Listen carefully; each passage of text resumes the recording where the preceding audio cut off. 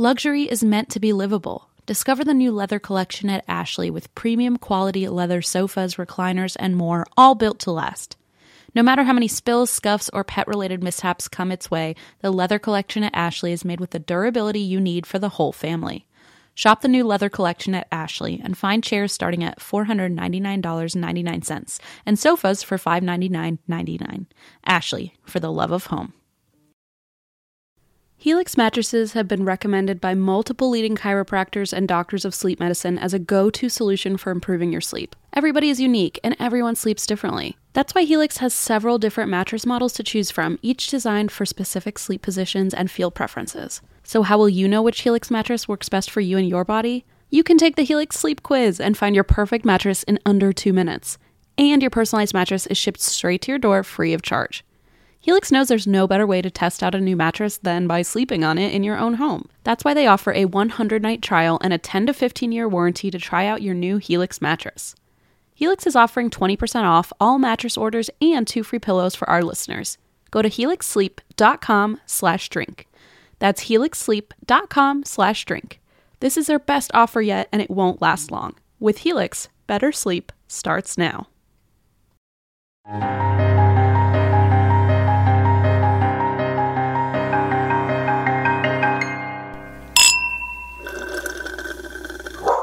Hello, everybody, and Happy New Year! Apparently, it is 2022. Zandy and I are living in the past, though. It's still early November. The holidays have not begun. But I hope everyone's having a Happy New Year. Zandy, have you prepared a timely resolution at all, or what do you think you're up to on this New Year's weekend? Oh man, probably up to nothing too special. I'll be traveling to Minnesota soon for a live show that one of my favorite podcasts is doing. What's the podcast? And That's Why We Drink. Oh my god! Oh, I really fell for that. January 6th. Very excited for that show, but yeah, no, I will be, I don't know, actually, I was just talking to my little sister about New Year's, and I have no idea what I'll be doing. I have no real plans. I have a girlfriend who lives in New York, very much not doing that. Mm-hmm. New York, New Year's sounds terrifying. She won't be there anyway. So I don't know, I'll probably just be chilling, not doing too much, but hopefully living my best life. You know, I've always thought that a New York New Year's would be fun, and I must have been 16. My mom was like, oh, let's all go together and have a New York time, and we did like the parade, or is there a parade on New Year's or whatever, when the ball drops and all that? Idea. It was the really chaotic thing where, like, if you're a claustrophobic, don't go, you know? And so I remember thinking at 16, I was like, I never have to do this again in my entire life. I'm never going to be here. And same with, I did the Thanksgiving parade. I think my mom wanted me to have those moments instead of just see them on TV. But I'm glad she did them early, because I might always wonder what if. And if you're wondering what if, let me tell you, it's very scary. It's you're like really like crunched up against people. So if that's your vibe, though, have a great time. But I'm happy to not partake in that. I think for New Year's this year, I usually I'm home for Christmas, and it always I end up coming home the day after New Year's, like the New Year's party. So actually right now, as you're listening to this, people, I'm probably on a plane coming home. Oh, exciting. Exciting. And then in 4 days, we start our tour again. So actually, shout out for me and Christine. If you are coming to our next show, please be nice to us, because this is our first show we've done in the last 2 years. This is the first show we've done in 2 years. So please be sweet to us. Please applaud very loudly. Actually, I know what I'm doing January 2nd, and I'm flying to your area, your neck of the woods. Ooh. Because Christine and I are having a whole weekend of rehearsal. Oh, I didn't know that. That's exciting. I know. So anyway, I can be there and practice being nice, because I will try not to be too mean at that show. We will be, the propranolol will be sky high. No, but we will be, this is our first week of our tour. It's super exciting, and our show is really, really good. I just hope that I'm not too rusty after a while. So I've never seen it. I planned to go to the Minnesota show last time, and I had an Airbnb booked, I was about to book a flight, and that was right when COVID hit, and thought, okay, this is probably a terrible idea. And then it got canceled anyway, the show. So, well, oh my gosh, you're gonna love it. Well, I'm think excited. You're gonna love it. This is like one of the only times in my life, and I think Christine can agree that like with confidence, I know people will enjoy the show. It's like not even a maybe. Why the Minnesota show? I have a friend. My friend Steven lives up there, fun. He's someone who I've been friends with for like, I don't know, over 10 years or about 10 years. And I have only met him in person like 3 or 4 times. We're like I love that. video game friends. I was talking to him like 5 minutes ago before we started recording. So we're like talking every day, playing RuneScape together. But I always try to find an excuse to see him. So I'm very excited for that. So he'll be there too. Oh, awesome. I love a good online friend. Yep. My roommate, RJ, he... most of his friends seem to be online, and I know when he's having a good day when I can hear him screaming through the walls at other people he's probably never met. It feels very fitting that Juniper is currently sitting on my lap because we all want our cats to be healthy and happy because when they're happy, we're happy. But because we're not mind readers, we don't always know when they're unwell. And in my experience, cats are not the most, open when it comes to sharing their woes. And there goes Junie. Literally jumped right off me. So helping us keep tabs on our cat's health is just one reason you should use Pretty Litter. Pretty Litter's ultra-absorbent crystals trap odor instantly. No more cat bathroom smell, thank God. Pretty Litter's super light crystal base also minimizes mess and dust. Plus, the crystals last up to a month, which means less scooping and fewer trips to the garbage can for Blaze, because that's his job. Here's the coolest thing about Pretty Litter. It changes colors to help monitor early signs of potential illness in our cats, including urinary tract infections and kidney issues, and Pretty Litter ships free right to your door in a small, lightweight bag. Pretty Litter has changed the game. The litter box is right near Leona's room, and so it is very delightful to not have that litter smell all the time when she's taking a nap. Plus, we can rest easy knowing that Juniper and his little kidneys are healthy. Pretty Litter helps keep tabs on my cat's health and keeps odors down. You and your cat are going to love Pretty Litter as much as we do. Go to prettylitter.com/ATWWD and use code ATWWD to save 20% on your first order. That's prettylitter.com/ATWWD, code ATWWD to save 20%. prettylitter.com/ATWWD, code ATWWD. Terms and conditions apply. See site for details. This episode is brought to you by Progressive, where drivers who save by switching save nearly $750 on average. Plus, auto customers qualify for an average of 7 discounts. Quote now at Progressive.com to see if you could save. Progressive Casualty Insurance Company and Affiliates. National average 12-month savings of $744 by new customers surveyed who saved with Progressive between June 2022 and May 2023. Potential savings will vary. Discounts not available in all states and situations. Okay, anyway, I've got a story for you, Zandy. This isn't very New Year's themed, but it was recommended. So I'm just going to give the people what they want. And I'm also excited because for some reason, I know that Savannah, and probably coming up on like Charleston, South Carolina, they usually are fighting for the spot of like most haunted place in the country. And yet I can never find a Savannah story, or I can never find a Savannah story with enough like meat to, that's the biggest struggle I always deal with, is so many people will send in stories and they're just not long enough. So I just can't cover it as a topic. But I found a Savannah one, and I hope people are happy with me finally. And it is the Old Pink House. My grandpa lives in one of those. His Does house he? is like from the, I don't know, 19th century. It's so like early 19th century, I think, and it's extremely pink. But this is in Germany. It's not in Georgia. So Is there a reason why it's pink? Because there's a reason why this house is pink. I don't know. I don't know the history behind it, but that's why he bought it. He really liked the color. You know, I've mentioned this before on our show, but there's a pink house in Fredericksburg. It's literally known as the Pink House, and my mom is obsessed with it. And one of my step-siblings ended up dating a kid whose family member owned the Pink House, and so my mom finally had an in to see the Pink House for herself. And we've lived in Fredericksburg since the 90s. Every month I'm hearing a new update about the Pink House, like, oh, they did new shutters, or oh, the landscapers at the Pink House. And so it took 20 years, but she finally had her in for a moment, and happy for her. It was a small town dream. And so anyway, this is not that Pink House. If you're listening, people who I know who own the Pink House, please let me know if there's any ghosts there, and my mom will, I don't know, her head will fall off. She'll be so excited.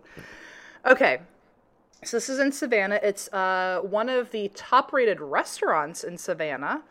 I looked at their menu, and I don't know if this is a common thing on their menu, but it is.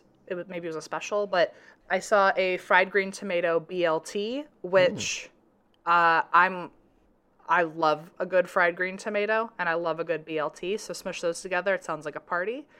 Do you have a favorite Southern food, by the way, Sandy? Now that I'm vegan, not really. Fair. What did you used to love? Well, so actually, no. I'll say this. There's a place in LA called Doomie's.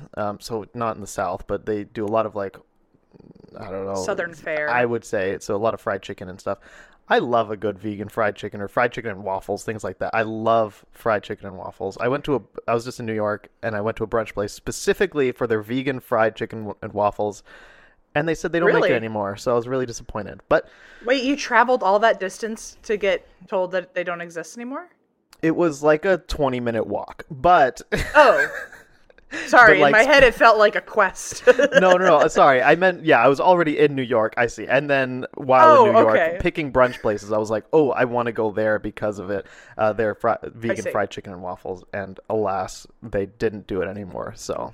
That's one of my favorite things. That story sounded like it could have been an adventure, though. Of I traveled across the seas, like a Harold and Kumar, but this time it's for vegan fried chicken and waffles. It doesn't have the same ring to it, but I'm sure you get this question 1,000 times, and for all I know, it's offensive to vegans. But is there a food you miss that you wish you had anymore? I thought there would be, but not really.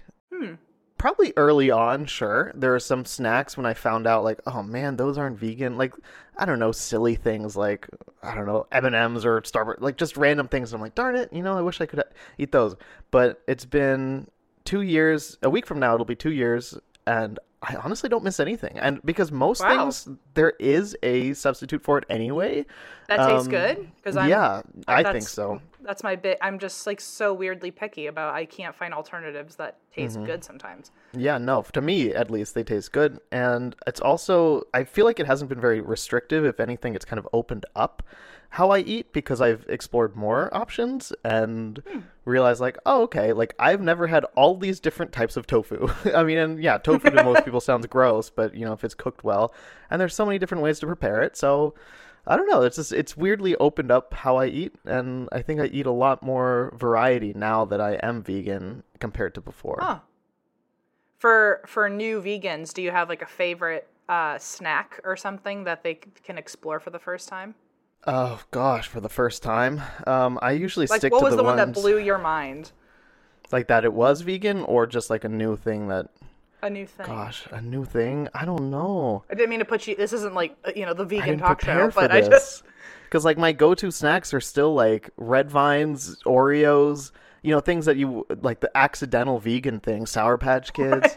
Sour Patch Kids are vegan? Yeah, and one thing that I was shocked by is movie theater popcorn butter is vegan because it's just oil, for the most part. I would look into it. I don't take my word for all of this, but yeah. Oh, I will... Going back though, thing I miss, candy corn. I think we've heard about that. People DM me about it because you talked about this on the show.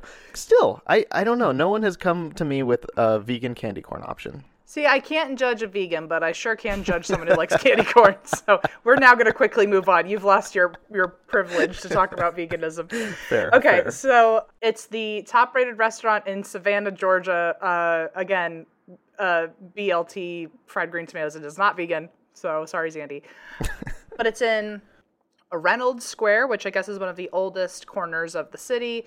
It was established in 1734, and the house was originally called the Habersham House.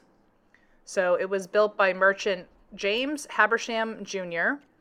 And I'm going to commit to that version because I was getting confused because his father keeps getting mentioned when people try to talk about James's background.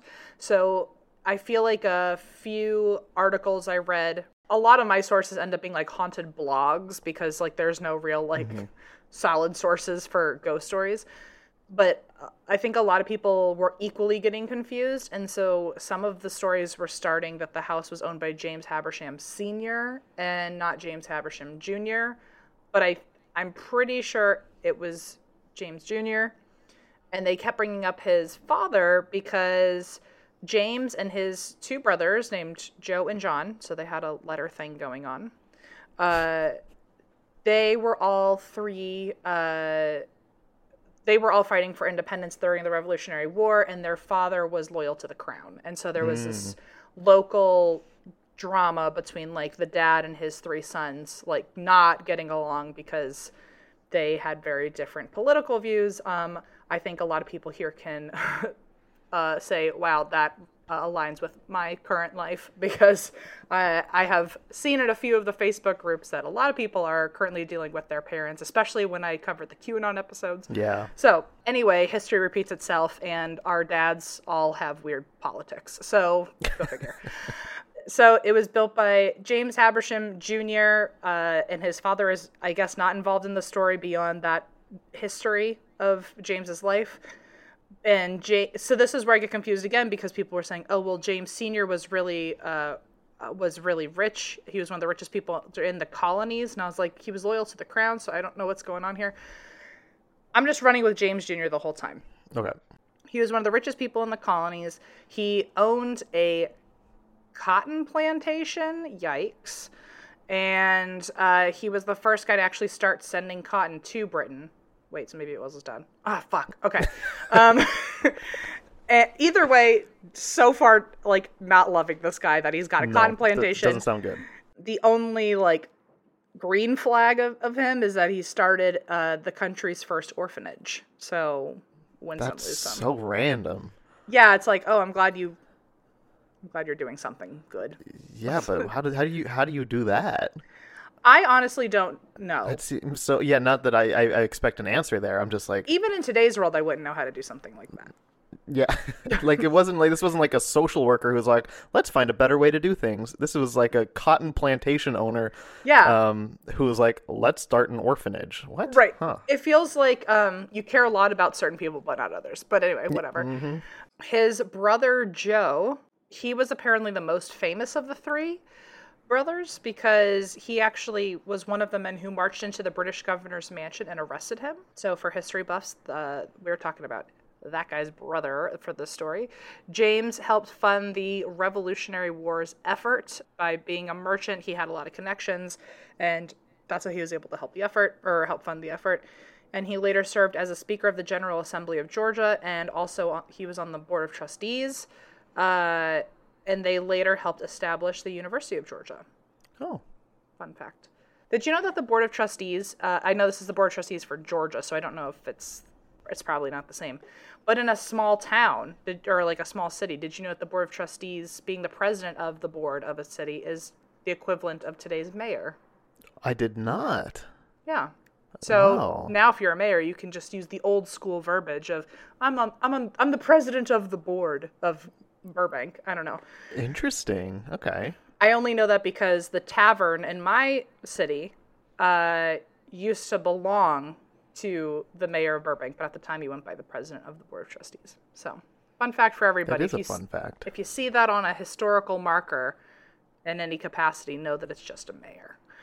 So, in the middle of him building his home, because it took from 1771 to 1789, it's 18 years. The reason it took him so long was because in the middle of him building his home, it was occupied by British forces, so he ended up having to hold off on building the rest of his home until after the Revolutionary War, which is ironic that they were British soldiers occupying his home when he was, like, not loyal to the crown. So, 10 years after it was finally completed, James allegedly died under suspicious, mysterious circumstances. Ooh. And there are two camps with James's death, and that he did in fact have a suspicious death, or that he just died. And like it's not that crazy of a story, because the rumor is he walked in on his wife sleeping with their architect from when they were building the house, and he was so distraught that he died by suicide by hanging himself in the basement. Others say there were different reasons why he did this. Either the wife died and he was overcome with grief or something like that, but it all ends with him hanging himself in the basement. Okay. But that can't totally be true, because he was buried with his family on consecrated ground, which if you die by suicide, I don't know if this is still a thing, but because it was is it a cardinal sin or I don't know the term, but yeah, I know you're not supposed to be buried within, like, at least in the Catholic Church. If you kill yourself, you just can't be buried in the Catholic cemetery. Well, he's buried there, so they're saying, like, well, then he couldn't have died by suicide if that's what happened. Mm-hmm. But then other people have turned it into a conspiracy theory where, like, there was a cover-up on how he died so that he could be buried with his family.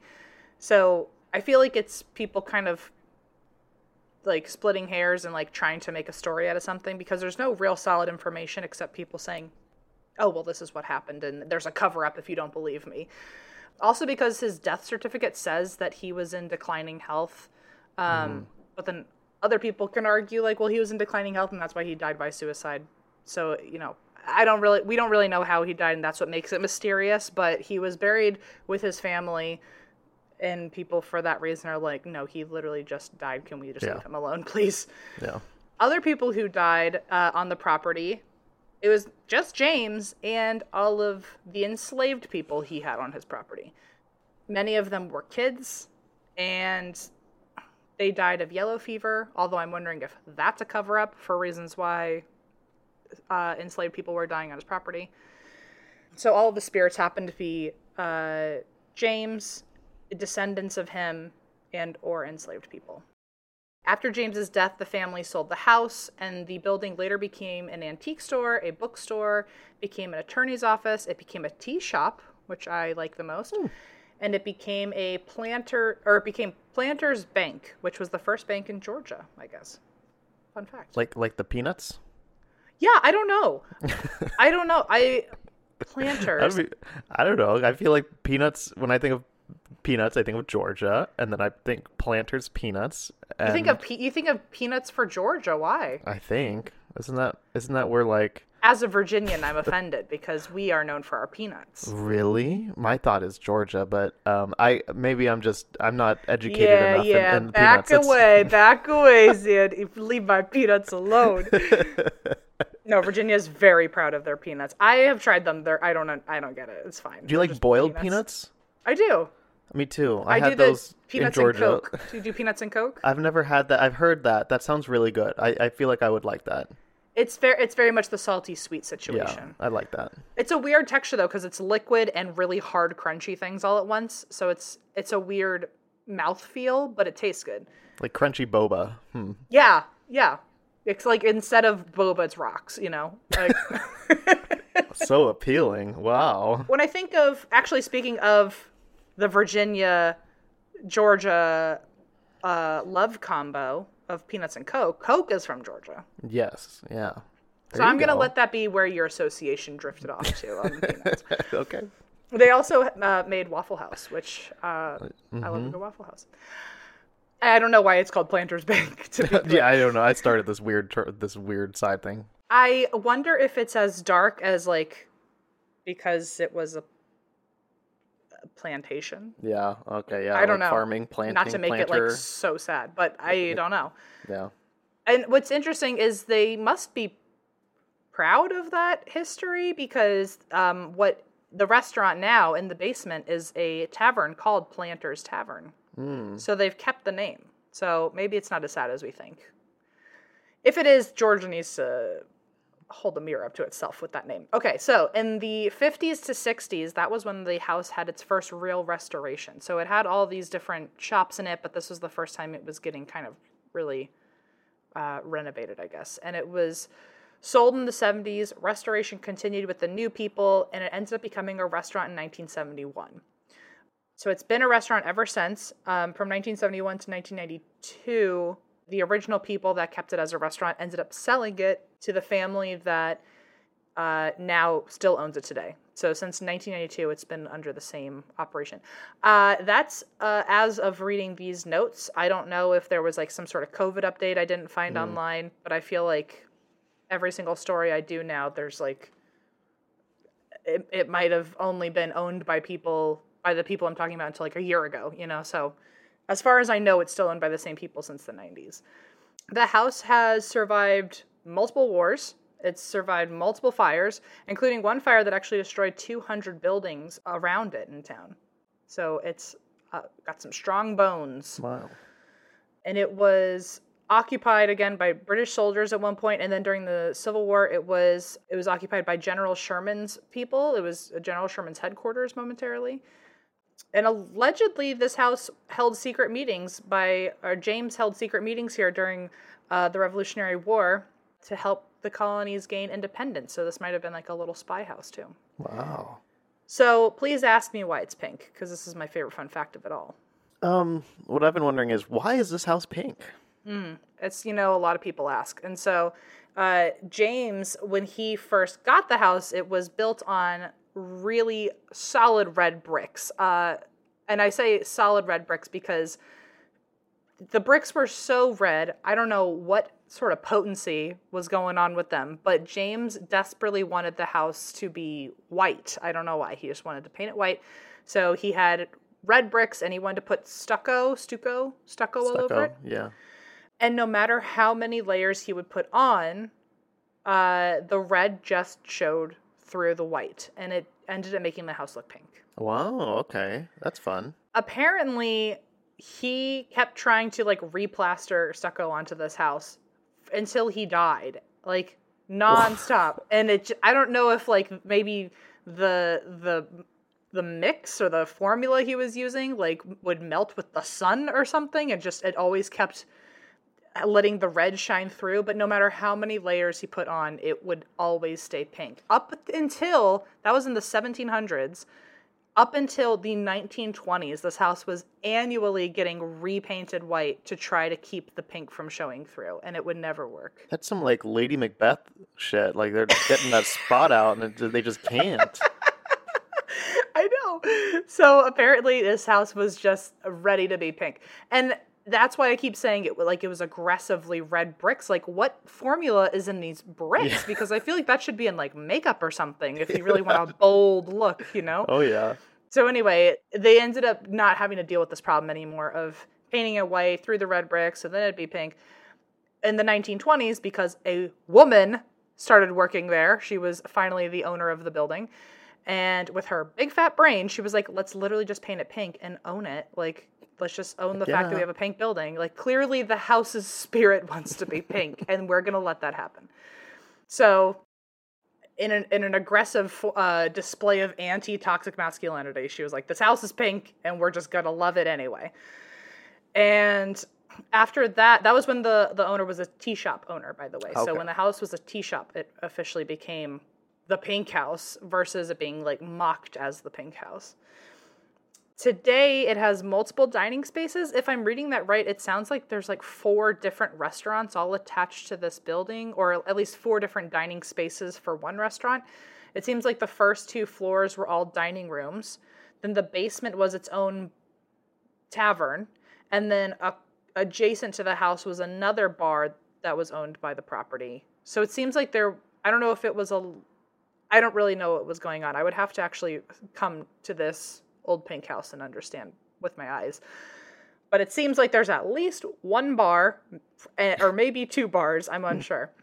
The bar downstairs is called Planter's Tavern, like I said. And then the second bar, which is the one adjacent to the house, is called The Arches. So most of the stuff that people have seen is James himself. But like I said earlier, the other spirits have been James's descendants and the people he enslaved. And by the way, this is a quick little story. We're already on the ghosts. So just to give you some spooky tales about this place, if you happen to be in the area and are hoping to find a ghost, keep your eyes peeled for these fellas. There is the apparition of a Revolutionary War soldier. And all of these are apparently solid as can be. You would not know that they are ghosts. So when you keep your eyes peeled, your eyes are going to fool you too. So maybe don't actually trust your eyes at all. The soldier is seen at the bar, has literally walked up and ordered a drink, or has been seen sitting at a table and ordering a drink. He has toasted with patrons. He has, people have watched him take a drink, smile at them, and then he disappears. There is one man who recalls making intense, solid eye contact with this man. So they both recognize the other. And I guess one was sitting on one side of the bar, the other was sitting on, it was like a star-crossed lovers moment of like across the hall we saw each other, and one of them, or the guy who is witnessing this ghost, took his glass and lifted it to him and went like, hey, to you. And the guy did it back, took a sip, and then because he was dressed as a soldier, the guy witnessing all of this looked to the bartender to be like, who is that guy that just toasted with me in the costume? And the bartender was like, what man? Like, I don't see anything. And when he turned around, the guy was gone. I'm not too familiar with Savannah, but what I've heard is it's very lovely and known for its history. So I imagine if I were there and saw someone dressed like that, I'd think, oh, okay, they're part of some sort of reenactment, or they work in town. So I could see that. But then once they disappear, I'd think, oh no, I just saw a ghost. I don't know how to feel anymore. Anytime I'm in, I guess, like the South or on the East Coast, parts of the East Coast that were like one of the 13 colonies, I'm just like, oh, anything's possible. Like, it's like, if I see someone in a reenactment outfit, I wouldn't even really think about it, especially because Fredericksburg is like really heavy on the reenactment stuff. So I feel like I've been primed to just ignore ghostly looking soldiers. So who knows how many you saw not realizing, and then you like looked away thinking, oh, it's just another person. I don't know. Hey, that would be pretty wild. I wish I could. There would be no way to know unless I had asked somebody. Exactly. I'm too shockingly introverted to ask about the reenactment people, or I'm too accustomed to the reenactment people to not even mention it. So there's that guy. He's the ghost that I would want. He didn't bother anyone. He just lifted his glass. He just took a sip and faded away. That's my favorite kind of ghost. There's also apparently James himself, where people have seen him still doing like general upkeep around the restaurant. So people have seen him like straightening tablecloths or like moving chairs around. Okay, so apparently he will straighten the tablecloths, he'll move the chairs, and if staff are too slow or too messy, or if they leave their post before finishing a task, they will come back and it's done for them.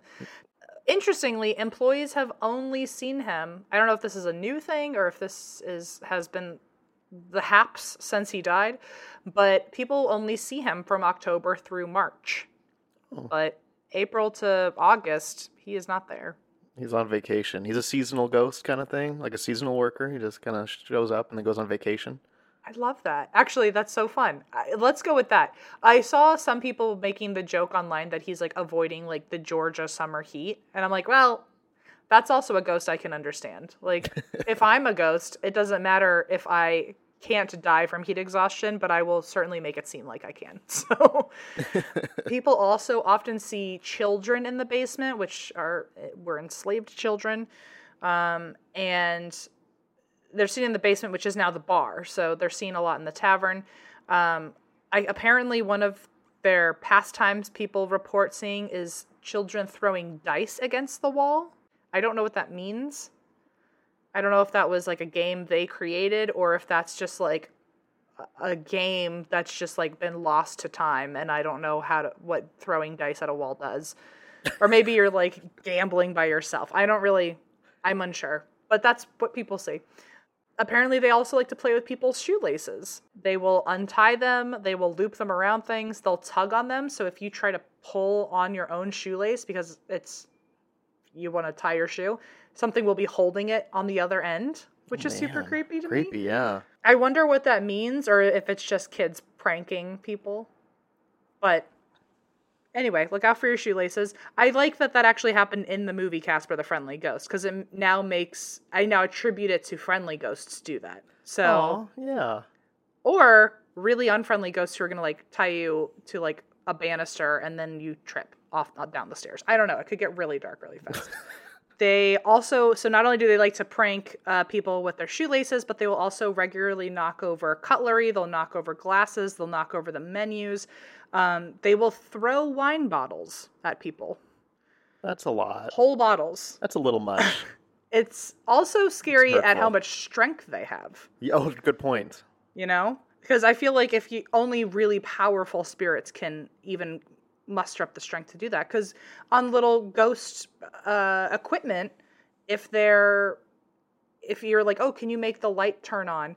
I feel like I've seen a bunch of times people ask questions like, oh, is it really difficult for you to do that? Does that take a lot of energy? And that's why the machines aren't lighting up as much as I'd like them to. Mm-hmm. And I've seen spirits say, yes, that takes a lot of energy. I don't know if that's true or if they're just giving me an excuse. I don't know. But if that's true, where like they can barely even make a machine light up, and now there's ghosts out there just throwing heavy full wine bottles, it's pretty scary at how powerful they are. The employees are apparently so used to wine bottles getting knocked over or pulled out of the racks and thrown at people that they don't even seem to be fazed by it. There was one person who witnessed one of the general managers watch a wine bottle just like fly out of a cabinet by itself, and she just kind of caught it and went back to work. She was like, whatever, like this is just my everyday. Which is so mind-blowing to me of that there are people out there who don't believe in spirits, but then there's other people who are just like their muscle memory is to like catch flying objects at their job. One worker actually, their job when closing up was to blow out all of the candles on the tables. And when they left for a moment, they came back and all the candles were relit. Ooh. And it was not long enough that someone could have gone in and relit all of these candles. And in a moment, for a moment, the worker was like, oh, maybe I didn't blow them out yet. But even though the candles were lit, the candles still had smoke hovering over them from when she blew them out. Ooh, okay. Weird. Ugh. Employees have also, just like the shoelaces, they've tried to pull tablecloths off of tables at the end of the night, and something is pulling on the other end. And then they'll check to see, like, oh, well, is it stuck on something? It's not stuck on anything, but you can see that it's being tugged on.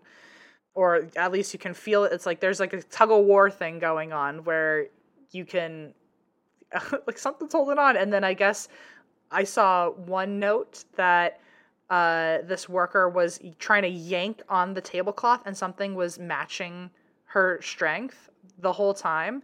And eventually it yanked harder than her because I guess it said in this tug of war, the spirit won, and when she realized that it had like yanked harder than her, she like ran away. Smart. Which like, duh, I would do it too. But it could have also been kids pulling pranks on people. Who knows? So people also hear the sound of heavy coins being shuffled around. And apparently that this was an area where gold was being handled at one point. Oh, and also it was a bank. So maybe there's like, coins in that. I don't know. And so near where the vault used to be, people hear their name being called by voices they don't recognize. They will see a floating light move around one of the rooms, and it will all of a sudden vanish out of nowhere. And pictures will turn out distorted at random times. So there was one picture a person got of an apparition of a solid man, and then also, I don't know if it was the same picture or another picture, but it was the same person looking through their camera. And they found hiding behind a chair was a little kid's face staring into the camera. Oh, no. No, thank you.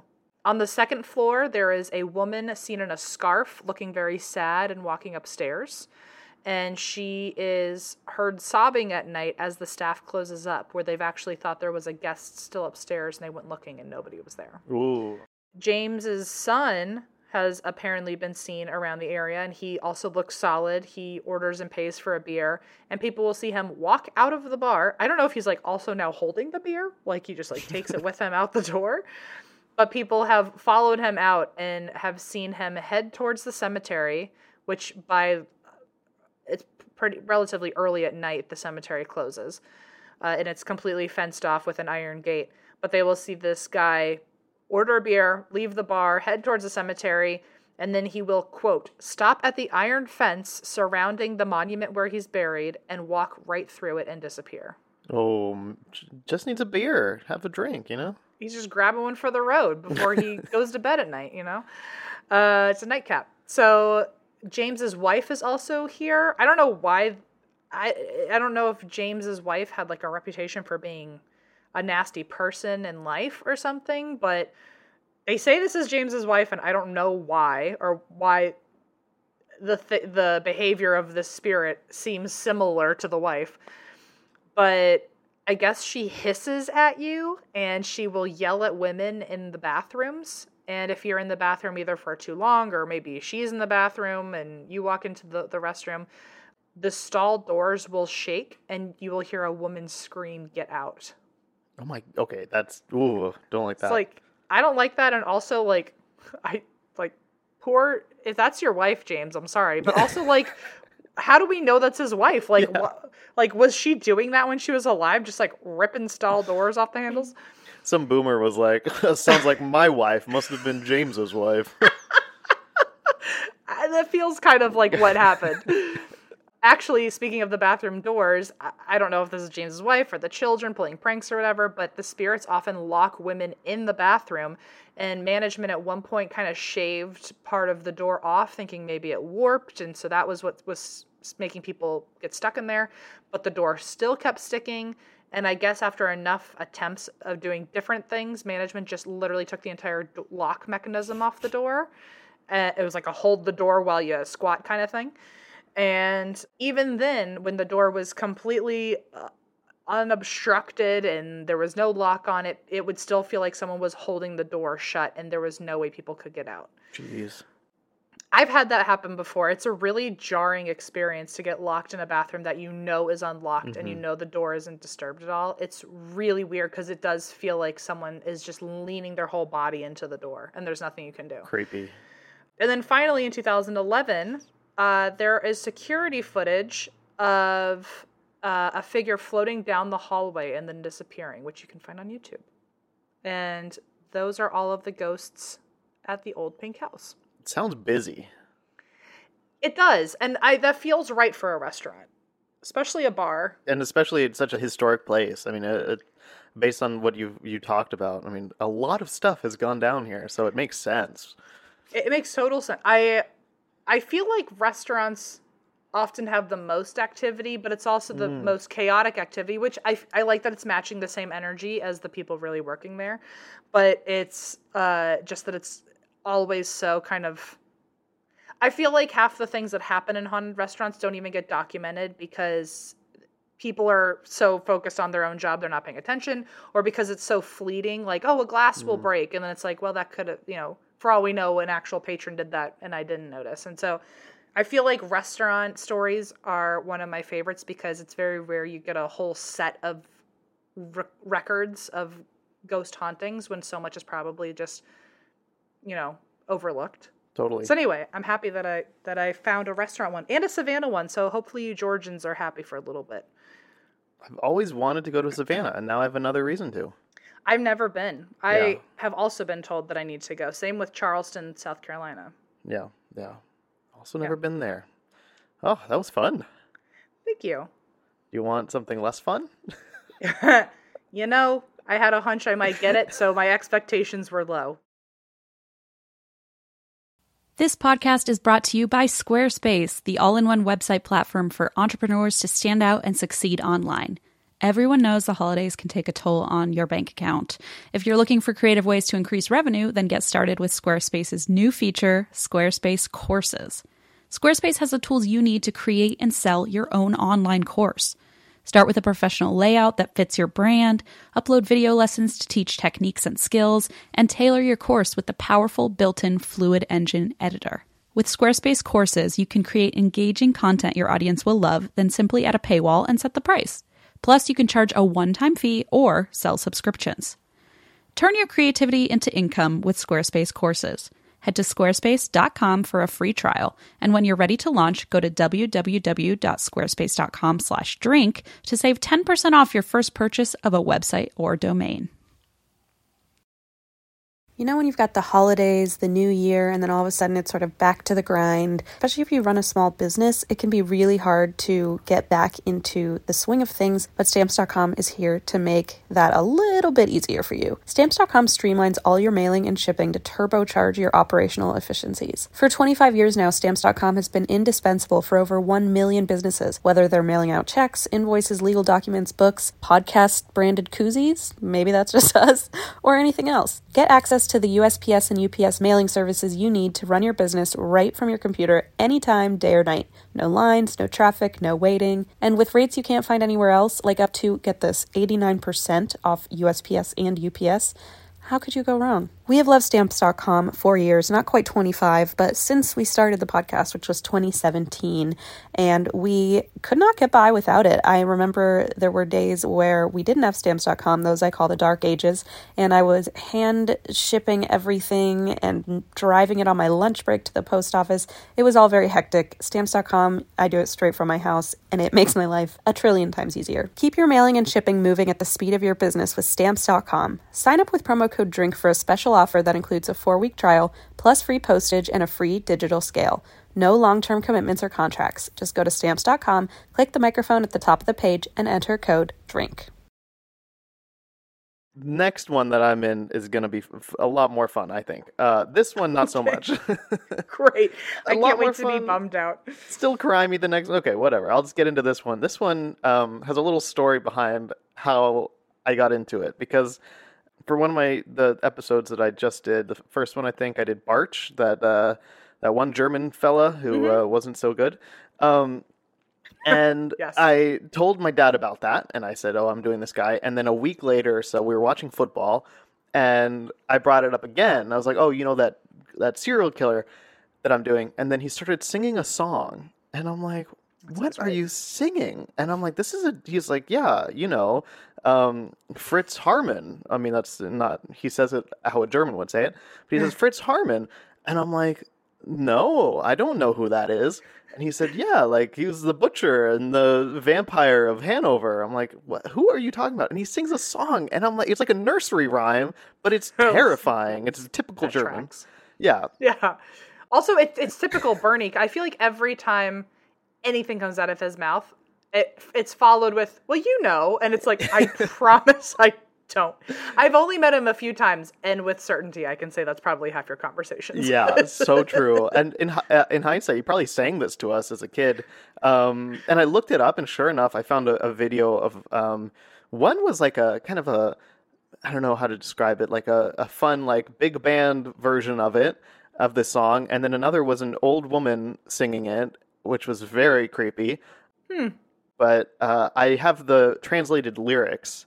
Oh. So I'm going to start with that, because this was my introduction, was this song to this guy. So I'm going to introduce everyone the same way. I'm not going to sing it, I'm sorry, but here are the lyrics. Okay. In Hanover, by the Leine, which is a river, Red Row, number 8, lives the mass murderer Harman, who has killed quite a few people. Harman also had a helper. Grunts was the name of this young man. He enticed with pleasure all the little boys.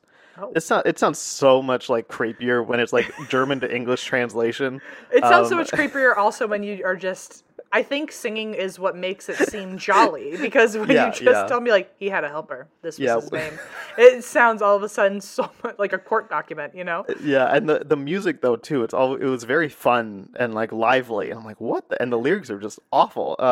So then it says, this is the kicker here. Wait, just a little while. Soon, Harman will come to you, too. With a little hatchet, he'll turn you into ground meat. Oh. This is the part my dad's saying in German. I was sitting there like, what are you saying to me? He'll make meat jelly from your eyes. He'll make bacon out of your butt.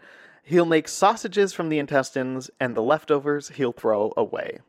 And that is the song.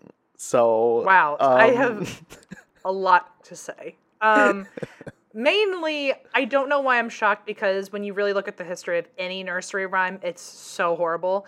True. But it's just such a good way to show how times have changed, and especially in like the world of like cancel culture and humor, of like, that was definitely humor from a different time where someone was like, I'm going to make this up and sing it to my baby. And like, the baby will grow up totally well developed, And now I think if you sang that to any children who are being raised through like gentle parenting, they'd be like, what? Like, what do you mean? So it's a nice timeline of where we've been and where we are. I can test your theory out and sing something like this to Leona and see how her parents react. You and I could really conspire some real trickery there. You and I could both do it at different times, and we'll just always make sure the baby is like just a little nervous all the time. Oh, no. Just see what happens. Oh no. So, so that's how I found out about this guy. His name was Fritz Harman. He is known as the Butcher of Hanover, the Vampire of Hanover, as well as the Wolfman. That was another one. Oh, of course. I'll get into the reasons why. It'll be clear once I get into it.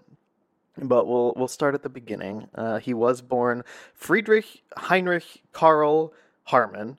Okay. October 25th, 1879, in Hanover, Germany. The youngest of 6 children and the favorite. He was spoiled by his mother. And his dad, who was a railroad fireman, was very strict and was also unfaithful to Harman's mother. But they stayed together until Harman's mom died in 1901. This was kind of thrown in there, and there wasn't much information about it, but he was molested at age 8 by one of his teachers. Okay. He was very open about many things, including his crimes in the end, but he would not speak about that any further than that. He had below average grades, but was known to be very active and physically fit, so he opted to enroll in a military academy at the age of 15. Oh, he volunteered. Yeah. Wow. He wanted to join the military, so he joined in at 15, and he did actually really well. But he suffered from, quote, periodic lapses of consciousness, which ended up being likened to epilepsy. So they didn't say he was having seizures specifically, but they said that that's pretty probably what it was. He chose to discharge himself, putting his military career on hold. And he went back home and worked in his dad's cigar factory that he had recently started. Fun. So while home, and working for his dad, that's when he committed his first known sexual offenses. He would lure young boys to secluded areas, especially cellars, and sexually abuse them. And he was even arrested for it in July of 1896 at the age of 16. Wow. And he was sent to a mental institute in Hildesheim in 1897. Okay. So then he was sent back to Hanover for mental evaluation, and a psychologist said that he is, quote, incurably deranged. Whoa, big words. Yeah, Wow. and so was like, lock this boy up for good, or at least for now, I guess. We're gonna be in trouble if we don't lock him up. Yeah. And he was locked up for 7 months until, with the help of his mother, he managed to escape and flee to Switzerland, where he worked as a handyman in a shipyard and lived with one of his, I believe, uncle, his mom's relatives. So he lived there for 16 months, and then at the age of 19, he returned to Hanover, where he met and eventually got engaged to Erna Lewert. I don't know how to Lowert. I'm going to say Lowert. I'm going to say it like an American would. Who then became pregnant with his child. And one thing that bothered me about reading this, and based like all the sources I read, they just said he returned, and I'm like, this guy was. I was gonna say, like, was he only supposed to like lay low for a minute, or like, because I would never go back to. If I was already deemed like a danger to society, why would I go back unless it was like some sort of like weird arrogance? Yeah, I have no idea. I think, and like I don't know. I don't know if it was more of like rehabilitation. So like he's been away for so long, and he was just good to come back. But there was nothing that I could find about him just kind of coming back, and like he didn't have to report to the police or do anything. But maybe it's because he was a minor he was under 18, and then he came back. I think he was over 18, so maybe that had to do with it. But he also was in the military by 15. So like, were they allowing minors? What's a minor at that time in that area? That was like a military academy. So I think he was. It was more of like school, but you're going to be in the military. Like a JROTC situation. Yeah. Yes. And speaking of which, he actually did end up joining the military because it was compulsory. Every person had to, and including myself. When I was a senior in high school, received a letter from the German government. I don't know what specifically, but got a letter saying, "Hey, you're a German citizen, a male German citizen. You have to report for your compulsory military service." And I was here in the U.S. in high school, and I was like, no. I surely do not want to do that. Well, so I just assume you had to, yeah? No, what happened was my mom found, so this was actually last year, 2011, last year that this was required in Germany. So now there is no compulsory military service, but my mom found out that it wasn't that strict. You know, if you were an academic, quote unquote, like going to college or doing you could get out of it basically. So my mom had my school advisor write a very well worded letter on my high school stationery, like he will be going to to a university here in the United States. It was just very like flowery to try to get out of it. And sure enough, they were like, okay. And I didn't have to give up my citizenship, because that was a concern. I was worried that I'd have to give up my dual citizenship if I said no. But they were chill. Right. They were like, okay, you're good. So. Oh, wow. Okay. Yeah, it wasn't. Did you have to sign up for the U.S. draft, though? I did not. Oh, good. Okay. But actually, if I did join either military, I think if I joined the U.S. military, I would have to give up my German citizenship. That is my understanding. I don't know if that's still the case, or if I'm pretty sure that at least was the case. But don't worry, though. I have no interest in joining the U.S. military. Anyway, so that's what he was up to as well. So he was forced to go back into the military, but he loved it. He said it was the happiest time of his life was when he was in the military. He was known to be a good soldier and an excellent marksman. But a year in, so this was 1900, and a year in, he suffered from dizzy spells, and they deemed him unsuitable for military service, and he ended up being dismissed after staying 4 months in a hospital. So his dream was somewhat shattered, where you know, this was his purpose, he felt. Well, it seems like every time he's tried to do something in the military, there's a medical cause he finds out later, and that keeps taking him out of it. So Anyway, keep going before I give my theories. Sorry. Okay. So because of this, he did get a pension, so he was given 21 gold marks per month. I could not find out how much that was, but it seemed like okay, he did fine. And then he went home to Hanover and lived with his fiancée Erna. He began work in his dad's cigar factory again, but then the two had a lot of falling outs. He ended up filing a lawsuit against his dad because he said that he was claiming he was unable to work the way his dad wanted him to because of his ailments from the military, and that those charges ended up getting dropped.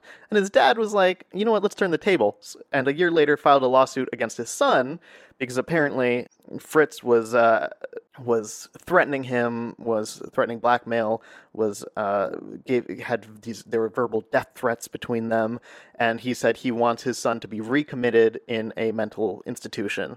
Those were also dropped, and a psychiatrist deemed Harmon mentally stable.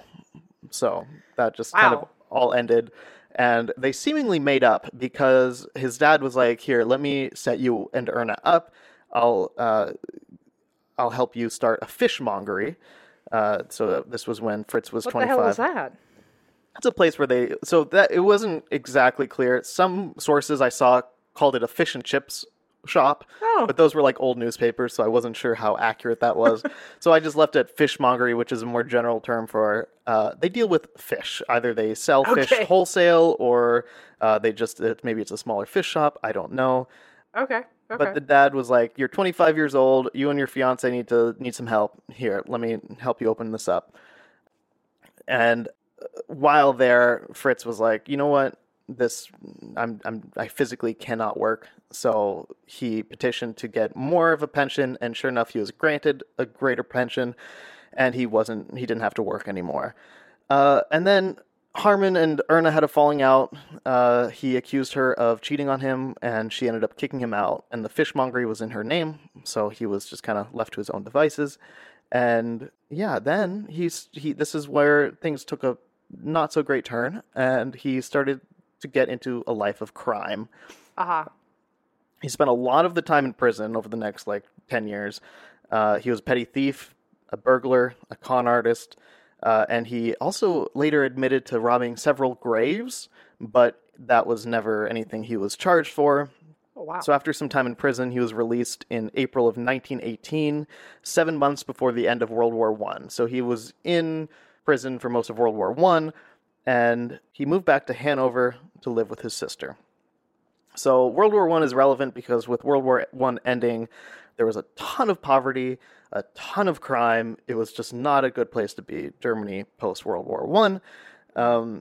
And Harmon took advantage, though, because there were a lot of shortages on different foods, supplies, etc. So he used his thieving skills to get a hold of these items and then sell them on the black market. So whether it was clothes, personal belongings, but one of the main things he did was he sold meat. He would steal meat or get fake meat. I say fake because he would take meat from horses and dogs, and he would repackage it as like pork. So he would falsify what it actually was to make some good money. And sure enough, he was making decent money by doing this. Got it. It was actual meat. It was different meat. Yes, it was. It exactly. wasn't meat you would eat.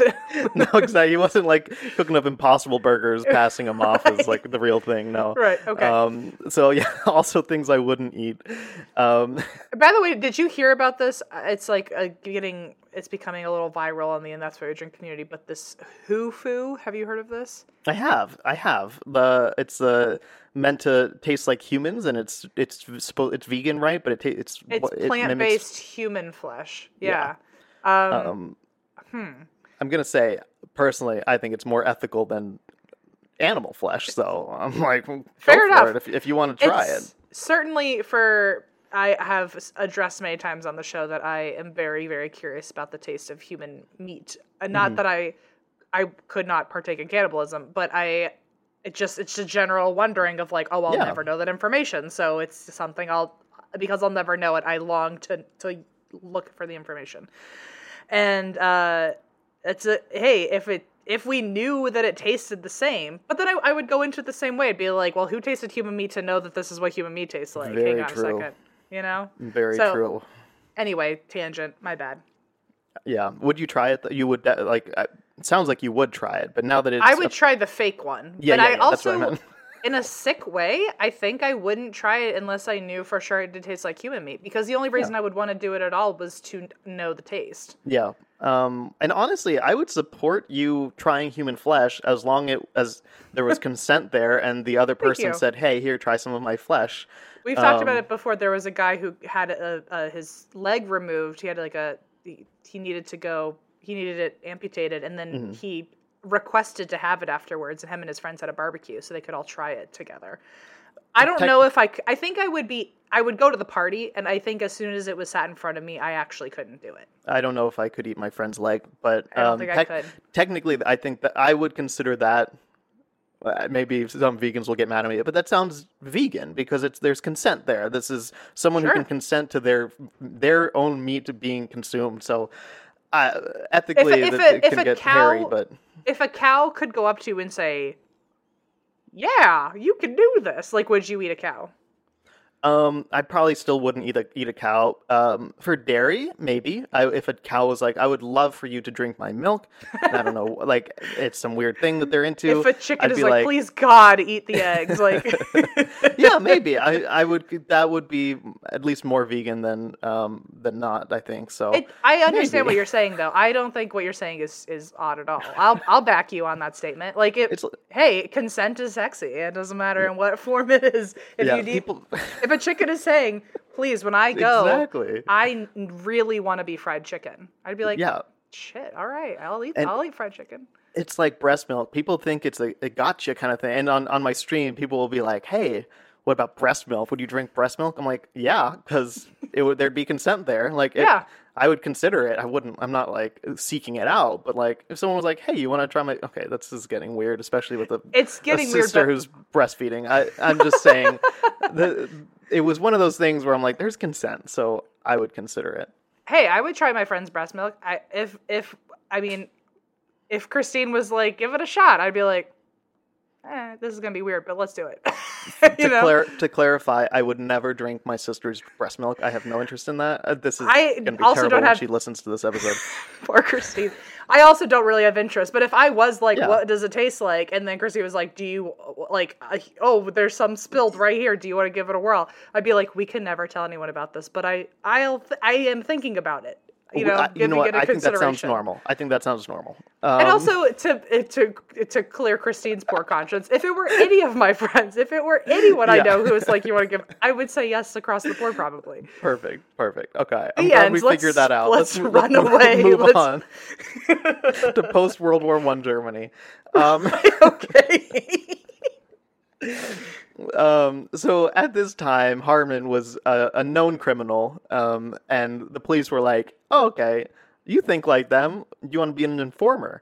And he said, sure. And the reason he said sure was because, one, it helped him get away with his crimes, but also it brought him into close contact with young men who, in his eyes, would be perfect victims, whether it's because of their history, their criminal history, or because a lot of them were just stray runaway youths. And so it gave him a lot of opportunities to find victims. So these were people he would offer a meal and a place to sleep. And that brings us to his first victim, who was a 17-year-old runaway, Friedel Rothe, who disappeared when Harmon was 38. So at this point, he's 38. Okay. And Friedel's friends were like, yeah, we saw him with a detective. And Harmon would pose as a detective. So the police realized, they're talking about Harmon here. So they went and they raided Harmon's apartment, where they found Harmon with a half-naked 13-year-old boy. They searched the rest of the apartment, but couldn't find any link to Friedel's disappearance. So they were only going to charge him with what he did to that 13-year-old boy. But later, Harmon said that at the time when his apartment was being searched, Friedel's head was sitting behind his stove wrapped in newspaper. Oh my God. So it was supposedly his first victim. I think there were one or two prior that people link with him. But basically this could have put an end, if they had found the head, they could have put an end to his future crimes that I'll obviously get into. That doesn't totally feel like it would be a first crime. I feel like it takes a lot of commitment to cut someone's head off. That feels like not a first try situation. Yeah, and he did talk about how much he hated that part of it. He said that was his, which he did not like the actual dismemberment, the butchering. That is the part that he liked the least. And he said he would pour a strong black cup of coffee to fortify himself, to get himself through it. All it took was coffee. It would have taken recreational drugs and a near overdose for me to even consider doing something like that. But okay. Exactly. And he was like, it took me days to recover. I'm like, it would take me a lifetime to recover if I it would take me had to and the chop next lifetime someone into pieces. Yeah, exactly. But so he did get charged though with sexual assault and battery of a minor. And he was sentenced to 9 months in prison, but and it didn't go into detail how he did manage to avoid serving the sentence for a while. So he was just kind of like, I'll serve it eventually. And unfortunately, in that time, he met his would-be accomplice Hans Grantz from the song, the man from the song. Yep. Yeah, who was an 18-year-old runaway who would go on to be not only his accomplice but also his lover. Oh. And yet Harmon said he considered Grantz like a son.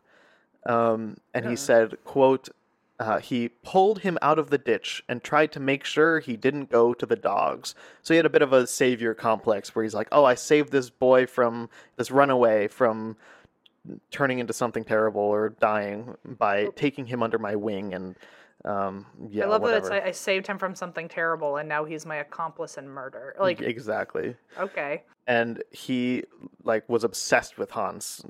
Completely obsessed, saying, quote, I had to have someone I meant everything to.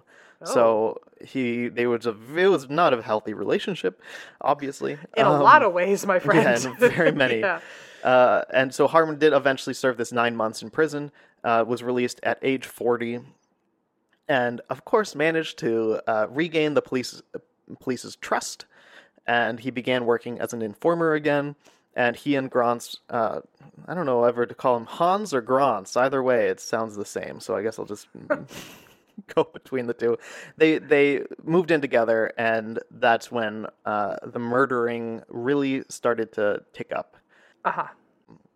He committed at least 24 murders. Holy shit. So this was a big-time serial killer in Germany, if not the most prolific serial killer in Germany, which makes sense why he has a song that my dad is singing over 100 years later.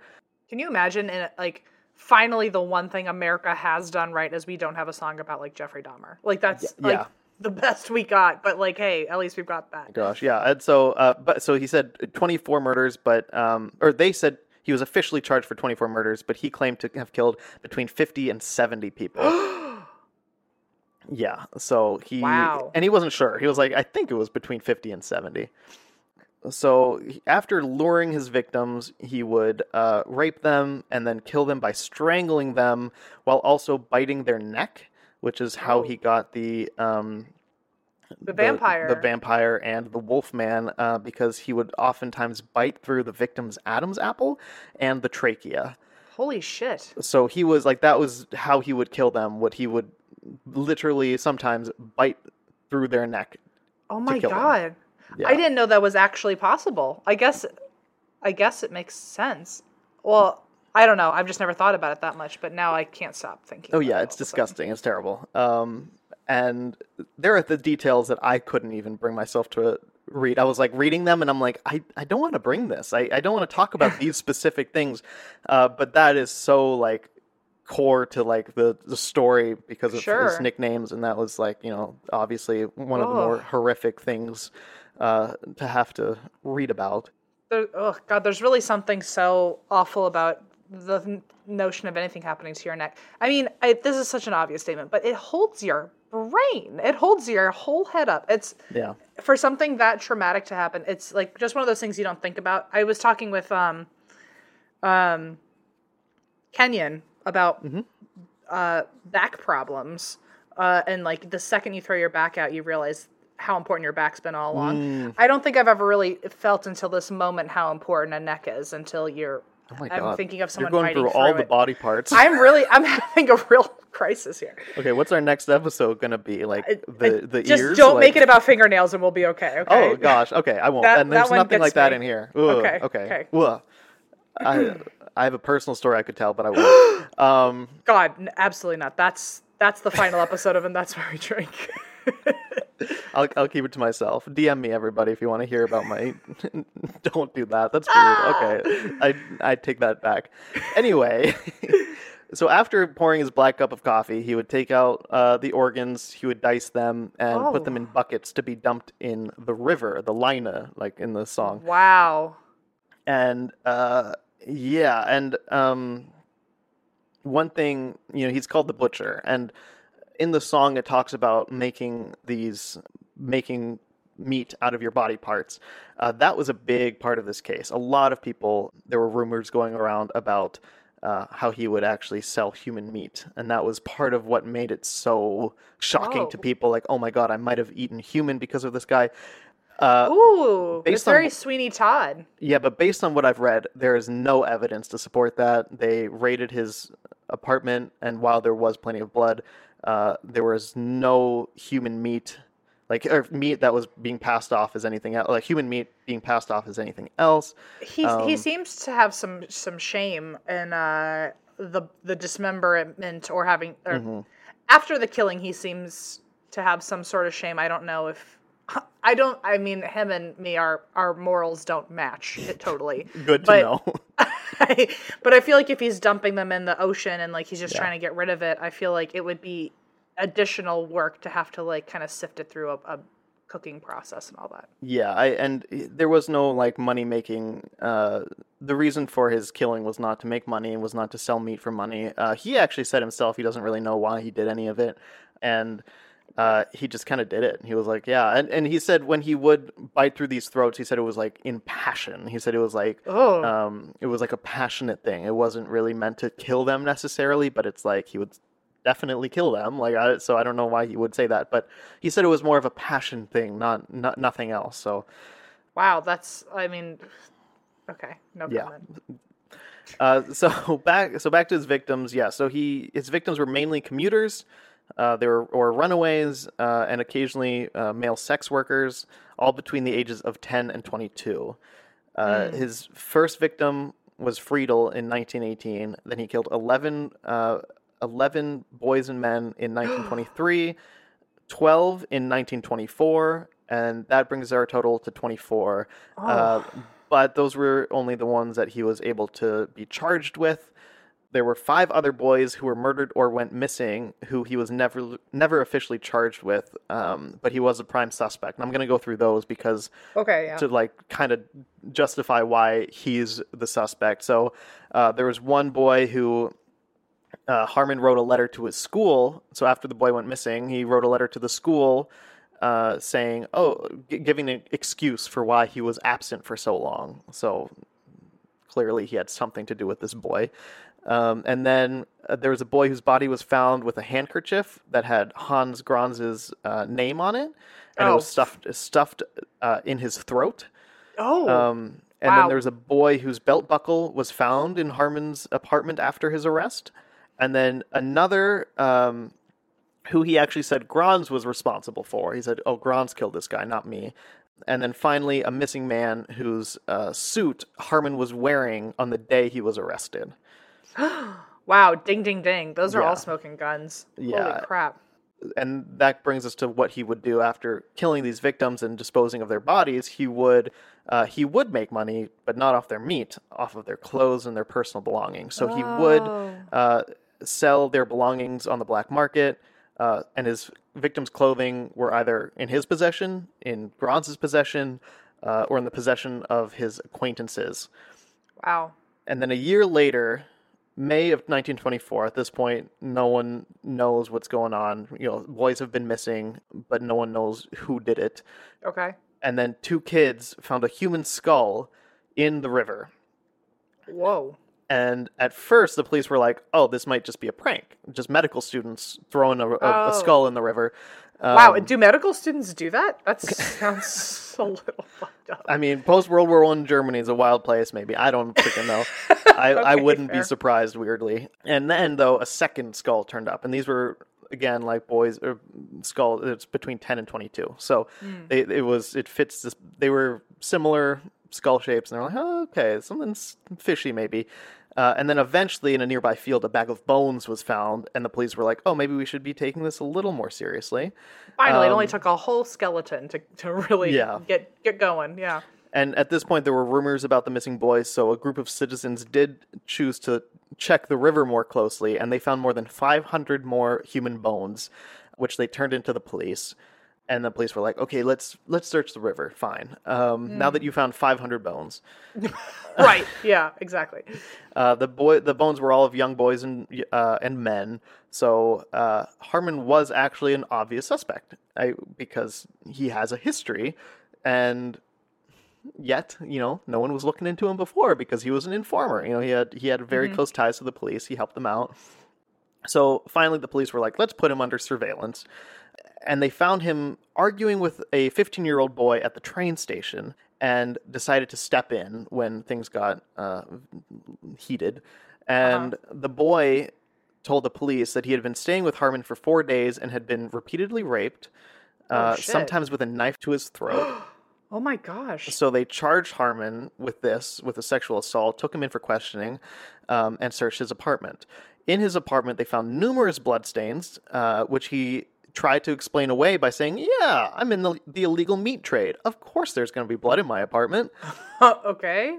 And then they interviewed his neighbors who had seen him with many young boys. And 2 neighbors said they saw him carrying a heavy sack down to the river and dumping something in. Then the police took a lot of the clothes and personal items from his apartment and put them on display in the police station, inviting family members of missing boys to come in to try to identify any of the objects that they saw there. And sure enough, a lot of the items were identified as belonging to these missing boys. But Harmon, again, was like trying his best to explain it away, saying that he got them from either trades because he was a part of the black market, or that they were left behind by sexual partners. So, but then there's one like key missing boy, and this was Robert Witzel, whose clothes, boots, and keys were connected to that missing boy.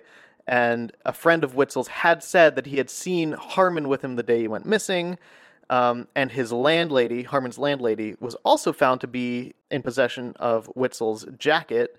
And witnesses said that they saw Harmon trying to remove identifying information from the tags. Oh, so partially because of that, because that was like a big smoking gun. They're like, look, this is like so clear cut. And Harmon's sister apparently was there talking to him, trying to encourage him to speak to the police and open up about whatever it was that he had done.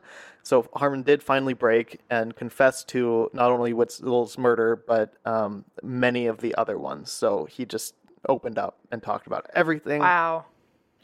So then the trials begin. He was found fit to stand trial by a psychiatric evaluation. And on December 4th, 1924, his and Hans Granz's trials began.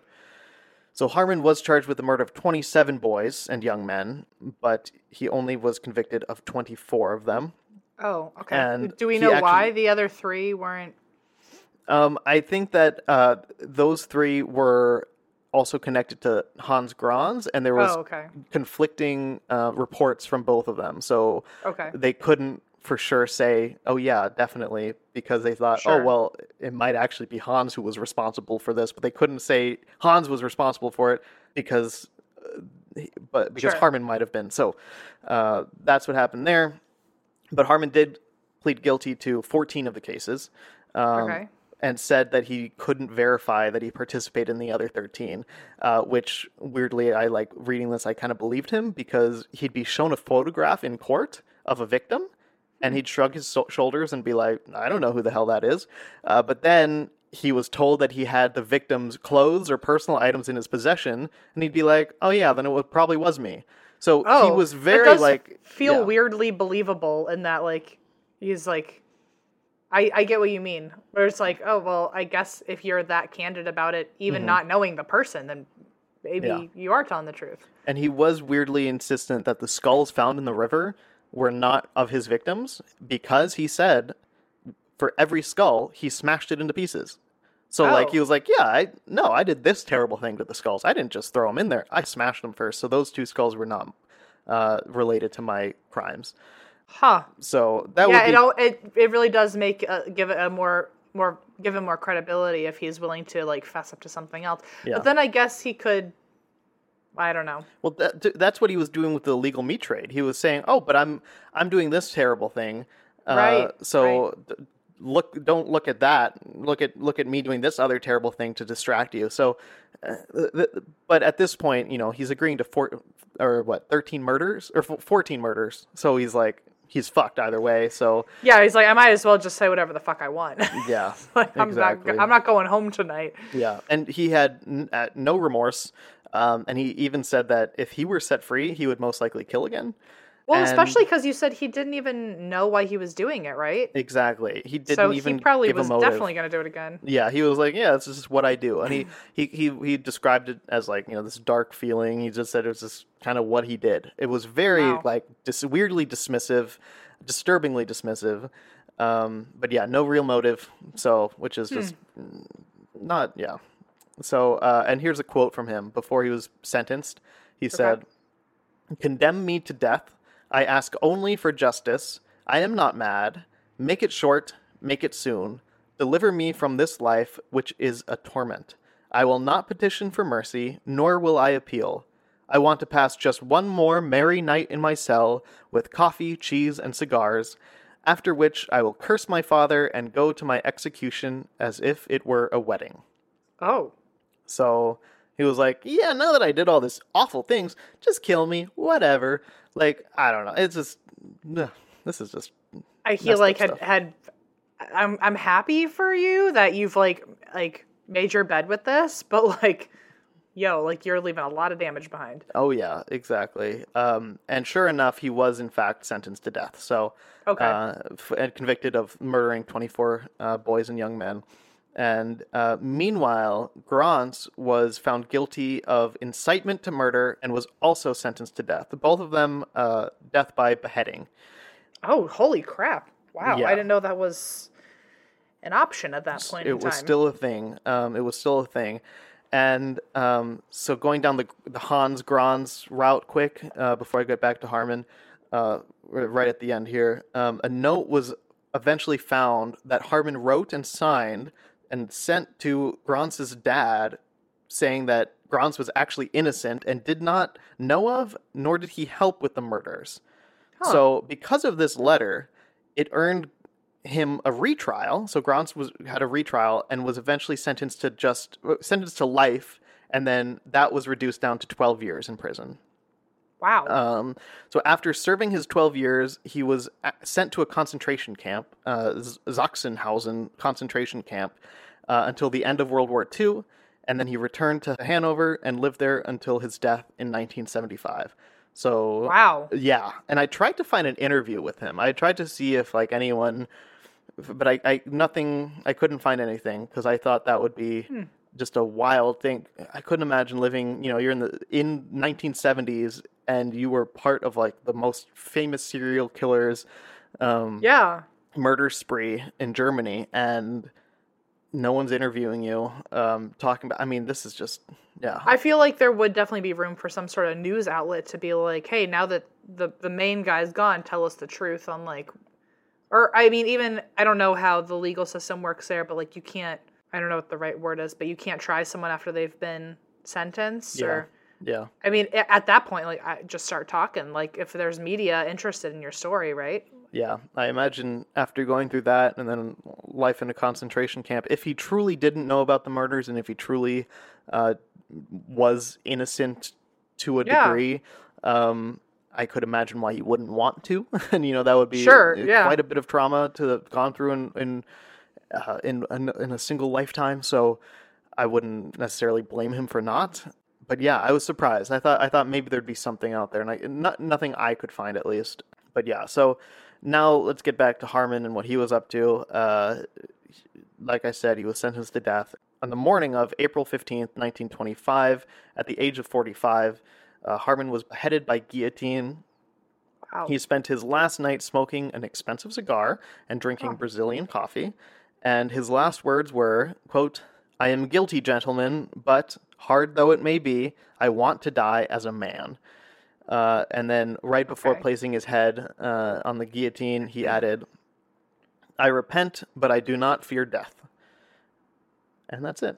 That's the butcher of Hanover, the Wolfman, the vampire of Hanover, the man my dad still sings about. Right, yeah. Everyone's favorite tune. Wow. Butcher of Hanover. I don't think I'd heard of him before. Yeah, I feel like I'm always shocked. I don't know why, but I'm always shocked that I don't know people if they're notorious enough to have gotten a nickname, or it's still crazy that after all these years of doing this, there's just names I've never heard of before, but they clearly have some sort of infamous past. It's the fact that your dad sings about him. It's like, hold on. Actually, this makes me go back to the nursery rhyme thing of why don't we just make nursery rhymes about happy things? So true. I don't know. I don't know if anyone has ever dug into the history of nursery rhymes. That actually, maybe I'll make that as a topic one day. Ooh.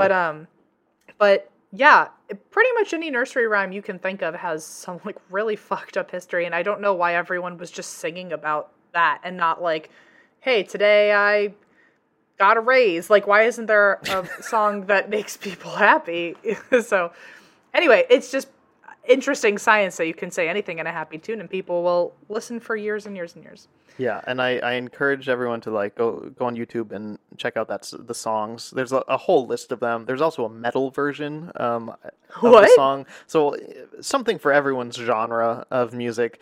The one I found was an older woman. The one most interesting I thought was an older woman who must have heard it as a child or sang it to her own children, singing the song. So what is it called, the song? I think it's just the Harmon. So his name is spelled Haarmann, and it's the Harmon. You would say Lied, Lied. That's song in German. So If you type that in, you should be able to find it. In a fucked up way, I'm surprised it's not called The Harmony. Right? Also, I still have yet to send you my 3 CD set of the Bunny Man guy. I still need that. I owe you that, and everyone please go check out that Bunny Man CD while you're at it, if you're listening from a couple weeks back. But anyway, thank you so much for coming on and telling us a horrible story. You said next week is going to be a little more entertaining, a little more not bad. I don't know what the right word is. Yeah, exactly. I don't know the right word either. There is a murder involved. That's not a good thing, obviously. But it deals with a passion of mine. So researching it was a little bit more, let's say, a little less disturbing than this one was. So hopefully people agree when they listen. I have no idea what my story will be for you next week, but I appreciate you being here and putting in the work and also teaching us all a really horrific German cautionary tale. You're welcome. I expect nothing less from the Schiefers. And that's why we drink. In a fast-paced world, every day brings new challenges and new opportunities. At Strayer University, we know a thing or two about getting and staying ahead of change. For over 130 years, we've been providing students like you with innovative tools and customized support, so you can find your way forward and always keep striving. Visit strayer.edu to learn more. Strayer University is certified to operate in Virginia by Chev and has many campuses, including at 2121 15th Street North in Arlington, Virginia.